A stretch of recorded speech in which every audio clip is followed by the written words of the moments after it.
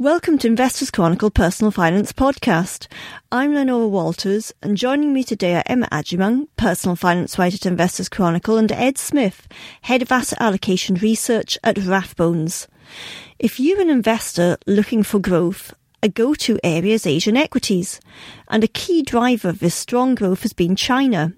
However, this economy has matured, so now some investors are looking elsewhere for fast growth, including the other major economy in the region, India.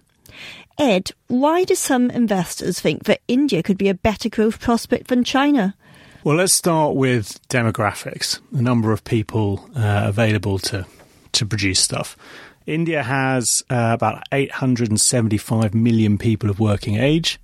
China has about 1 billion. So China's ahead. But unless China has a radical rethink on immigration policy, which is pretty unlikely, 1 billion is about as large as the working age population in China is going to get.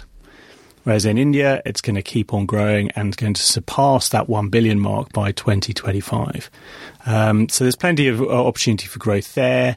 Human capital in terms of education as well. China is pretty much 100% literate. Whereas India, 3 in 10 people still can't read or write. So there's scope for catch up there. And there's also greater scope for India to invest more and for growth to be higher because of this higher rate of investment. India is grossly underinvested. China has the opposite problem. It's overinvested, as I'm sure many of your listeners well know.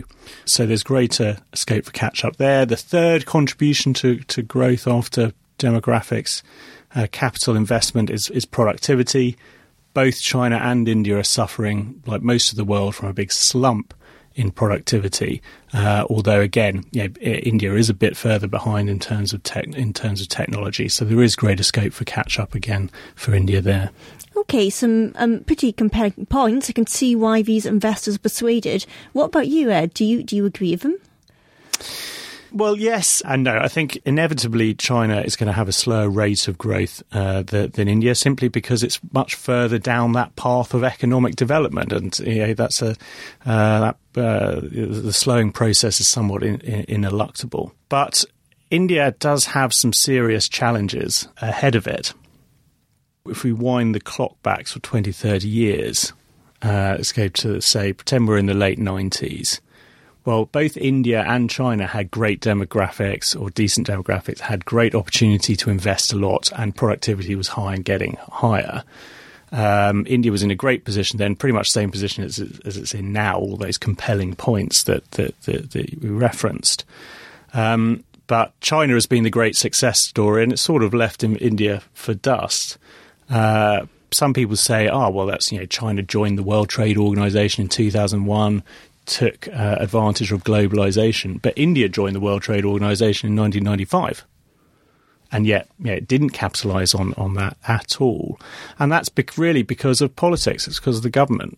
China had a government that did everything it could to invest for China to become that global trade superpower. And India, was just frozen up by, bureaucratic lassitude. And India's got to break that lassitude in order to really deliver. So, I think the natural advantage of India is there, but it does have some big challenges. And of course, investors have got quite excited about India, and they're expecting them to succeed in those challenges. And that could be a problem. So there are some stumbling blocks for India, but what about China? I mean, I think as you hinted at before, there might be some things that hold back growth there as well. Yeah, well, it's that problem of overinvestment, and particularly overinvestment funded by debt. Total debt, excluding the financial sector in China, equates to about 260% of GDP, so 260% of economic output. How does that compare, just for reference, let's say with debt perhaps in the UK, Europe, North America, just to put it in context? Yeah, that's like a big number. It is, and we can often quite get lost in these numbers, can't we? Well, across advanced economies in aggregate, that ratio is 270%. Okay, so actually China's a little lower than the Western world. But what's happened with China is that it's accumulated that debt very, very quickly particularly in the corporate sphere or quasi-corporate, state-owned enterprise sphere in China. And when debt accumulates very quickly, that's when you can run into problems.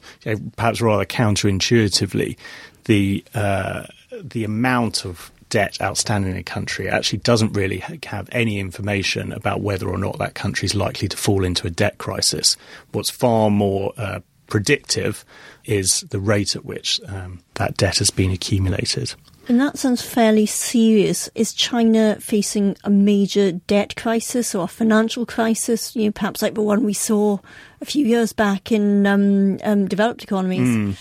I think if we were having this conversation 3 or 4 years ago, I would be a lot more concerned because we said that the best indicator of the probability of a debt crisis is how rapidly debt is being accumulated. In particular, how rapid debt is being accumulated relative to the recent trend. Now, 2 or 3, 4 years ago, that amount of debt accumulation was just accelerating into the stratosphere. That's not a mixed metaphor, but it's slow. Thankfully, really thankfully, it has slowed right down in the last 2 or 3 years. China is still accumulating debt, but relative to the recent trend, it's much slower. So that's sort of point number one, why I don't think we're going to have a debt crisis. Point number two is really you've got to look at both sides of the balance sheet when you think about debt. And debt in China has largely been funded by domestic capital. Now, in the late 90s, a lot of Asian economies had a debt crisis because they amassed a lot of debt funded by foreign capital. And when foreign investors had enough of the sort of structurally weak outlook, they just withdrew all their money and their balance of payments profile just totally collapsed. But in China, most of that debt is funded by domestic capital, so you haven't got that sort of incendiary risk of foreign capital flight. Thirdly, a lot of that domestic capital is in the form of bank deposits. And again, that's a really stable, sticky form of funding. Remember the financial crisis, 2007, 2008, in the Western world, was in no small part driven by the fact that banks had overextended themselves beyond their deposit base. They were reliant on rather dodgy sort of interbank short-term paper and not deposits. So that's the third reason.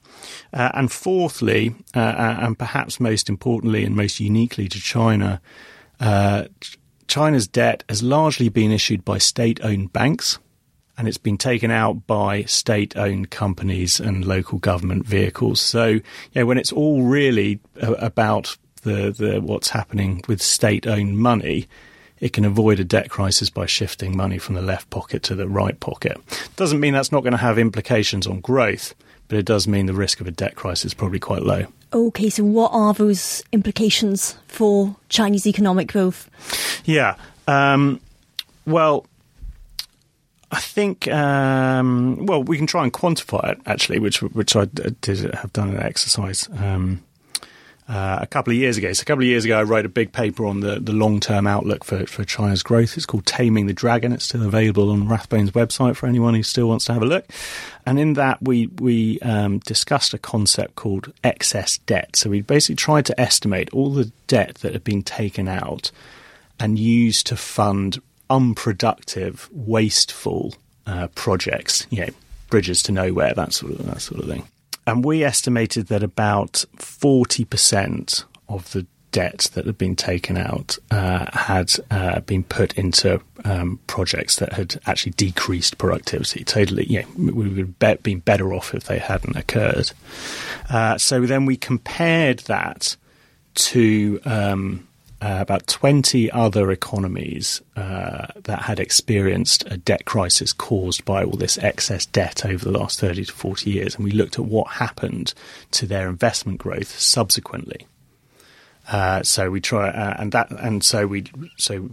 that's what we used as a baseline to estimate what China's wasteful debt could do to could do to growth. And so we found that investment will fall by about 6.5% over the next 10 years relative to what it would have otherwise been. So that's quite meaningful. So, and that sort of translating that means that investment will add around about 3% a year to GDP, potential GDP, whereas previously, over the last 10 years, it was double that. So it's quite a big impact on that's made China's rate of growth slow down a lot more than it would have done otherwise. That said, a lot of developed economies would probably love 3% a year. Oh yes, growth. Turning to let's say investors, we've obviously been talking about GDP and economic growth, but investors don't buy GDP. Investors buy shares in listed companies, whether in China or anywhere else. So does China's GDP growth really matter to investors buying shares listed in Greater China? Yeah, great question. Assessing the correlation of GDP and Chinese equities can be quite difficult because both can be rather flawed measures. We all know that official estimates of GDP are somewhat suspect in China. Not because I think Chinese officials are trying to pull the wool over our eyes. I think it's just because they really find it difficult to get decent data themselves. And of course, Chinese A shares, the equities that are listed in Shanghai and Shenzhen, have been an absolute casino over the last few years. So looking at the correlation between GDP, which is quite a flawed estimate of the economy, and Chinese A share, which is just a speculative sort of free-for-all, probably doesn't tell you much because the measures are bad. So what have we done to try and assess the genuine correlation, which is, of course, what we as investors are really interested in? I have something that I called a nowcast of Chinese GDP growth or Chinese activity growth. And it takes a load of data series that are much less susceptible to manipulation and all that funny business and says, okay, well, based on these higher quality data, what's the rate of growth in China? And that used to track GDP, official GDP, quite nicely until about 2012 when they diverged quite meaningfully. And we've noticed a strong correlation between that sort of better estimate of Chinese activity and the performance of Asian equities or Hong Kong equities relative to the global equity benchmark. So there is quite a strong correlation between the prospects, whether China is speeding up or slowing down, and whether Asian equities are outperforming or underperforming. Okay. Now we obviously discussed debt in detail. Do you have any other concerns about investing in China? Yes. President Xi, he's an extremely statist president. He's educated, he's very reform-minded, but for him the state comes first, probably more so than any leader since Mao. So there's always the risk that profitability or even a company's very existence will be subordinated to political or social goals. I remember when I was in China in 2016, and before, nowadays Chinese officials are talking about the need to reform, the need to curtail debt, the need to shut down spare capacity, but just a couple of years ago that was forbidden. Like, they all knew that's what they needed to do, but you weren't allowed to say so especially not to the Westerners. But when I was there seeing a steel company, amongst other things, and the steel company were very open, saying, we're probably going to be forced to merge with a terrible steel company to improve, the prospects for the steel industry for China PLC. But obviously that's quite bad for the few shareholders in this really high quality steel company.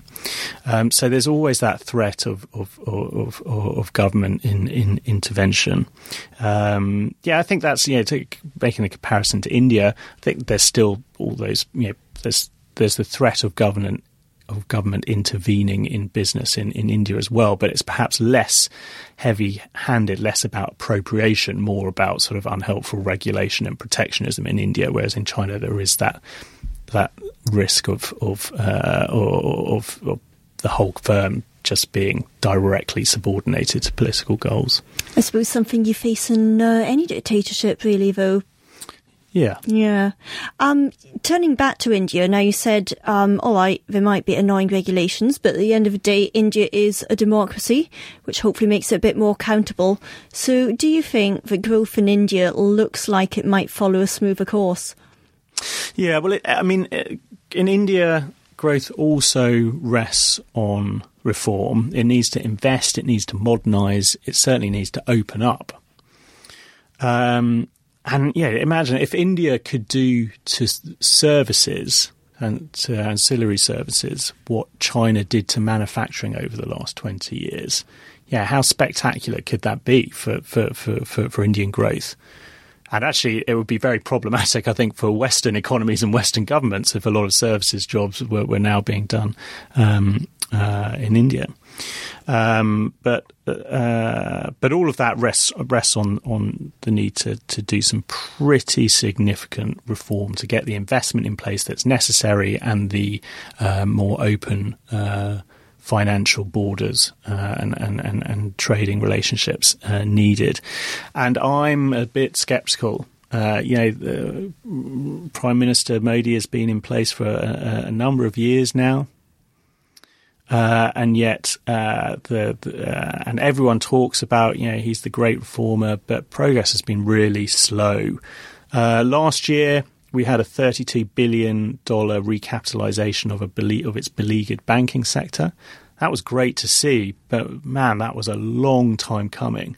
And that's a really technical, dry issue that most voters on the street have no interest or information on. But one of the big things that they still need to do and haven't really addressed at all is land reform. So at the moment, a lot of investment doesn't take place in India because nobody can get any land to build a bridge on, a hospital on, a factory on. And that's not because, there's plenty of land there. It's just there's so much red tape about procurement that even the government can't really procure the land that it wants. Now, that is a much more contentious issue. Property rights, land rights, all of that. That is something that gets voters worked up. How's that going to go? I'm a bit sceptical. I don't think it's going to go anywhere this year because we've got 8 local government elections, and reform tends to be parked whilst you're securing victory in local government elections. But there's always local government elections in India. So again, that sort of that impedes the pace of this needed reform. So I think growth. India has the potential to do very well, but expectations are high, and I think there's a lot of barriers. Okay, I'll repeat my question on China on growth. Does Indian growth, matter to investors in Indian shares? Yeah, Indian shares tend to be a bit more domestically facing, so there is a decent relationship between in Indian growth. But I think what we've noticed since Modi came to power is that Indian shares just suddenly started trading at a big premium, and I think a lot of that is for the hope that India will modernise and proceed at a much better. In much better shape under Modi. In fact, if we look at the forward price-to-earnings ratios in valuation multiples on Indian equities trade the fourth most expensive. They're the fourth most expensive market of the 23 emerging markets that we look at Rathbones. So they and they have been for a while. So I think there is a lot of high expectations baked into that, and so I think for that reason alone, that premium is very much linked to the economics, the outlook for potential GDP. Okay. What about, we've been talking about India and China, but obviously they are not the only emerging markets. So what about emerging markets more widely? How are they set to do in 2018 and beyond? Well, the weaker US dollar certainly helps. Yeah, when the dollar weakens, because a lot of goods are priced in dollars, that boosts global trade, and it also boosts cross-border liquidity, because a lot of lenders sort of benchmark against the dollar, and if the dollar depreciates, then now emerging market borrowers who may fund themselves in dollars have much better balance sheets. So I think that certainly helps. We're pretty confident that Asian and emerging market equities are going to do better than developed market equities. For most of the last, I think, 7 years, emerging market equities have consistently underperformed developed market equities. And that's because, well, we think it's because the difference between emerging market economic growth and developed market economic growth has been shrinking. So emerging market GDP growth isn't quite as high relative to developed market GDP growth as it has been in the past, and that gap has been shrinking. We think that in 2018, that gap is going to start widening again, and that should mean that emerging market equities outperform again. Also, for investors that have a diversified portfolio, we've noticed that the beta of emerging markets to developed markets, and particularly US equities, so how sensitive emerging market movements are to movements in developed markets, that's been declining quite significantly, actually. Previously, a big fall in US equities used to mean an even bigger fall in emerging market equities. That's not the case anymore. So you're getting a bit more diversification, and we saw that in the recent bout of volatility at the end of January, beginning of February. And also we've noticed that beta, that sensitivity, particularly declines when that gap between emerging market growth and developed market growth widens. So there's even more benefit to come. So just to clarify now, we're not talking about economics, we're talking about markets and indices. Well, we're talking about both, yeah. So the emerging market indices tend to do better with the developed market indices when emerging market economic growth does better than developed market So is growth. MSCI Emerging Markets Index a good reflection of economic growth in emerging markets then? It is, but it doesn't quite give us the exposures that we're after.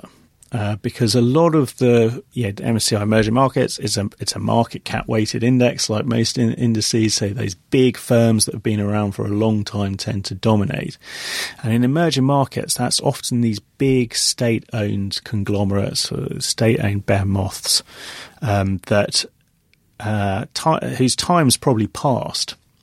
And they're not keyed into the new drivers of growth, that slightly higher tech manufacturing or service provision to the burgeoning emerging market consumer. So you probably have to do a bit more active stock picking than the MSCI emerging market. But yeah, I mean, it as a broad indicator, it behaves how we would expect it to behave. I suppose on that note, would you say is it best to get emerging market exposure via an active fund or a passive fund?